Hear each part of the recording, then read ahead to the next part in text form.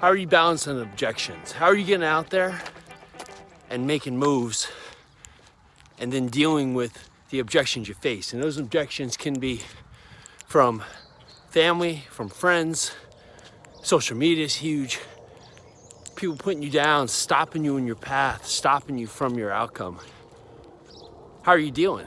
Are you taking on the chin, letting everyone hit you? Or are you dealing with them with sympathy? Saying, okay, do they have a point? And if not, move on. Thank them for taking the time to put in part. But know you're doing what you're doing to be your best. So objections are just one stance that you're moving in the right direction, because people are gonna have a hard time facing your change. Get out there, make it happen.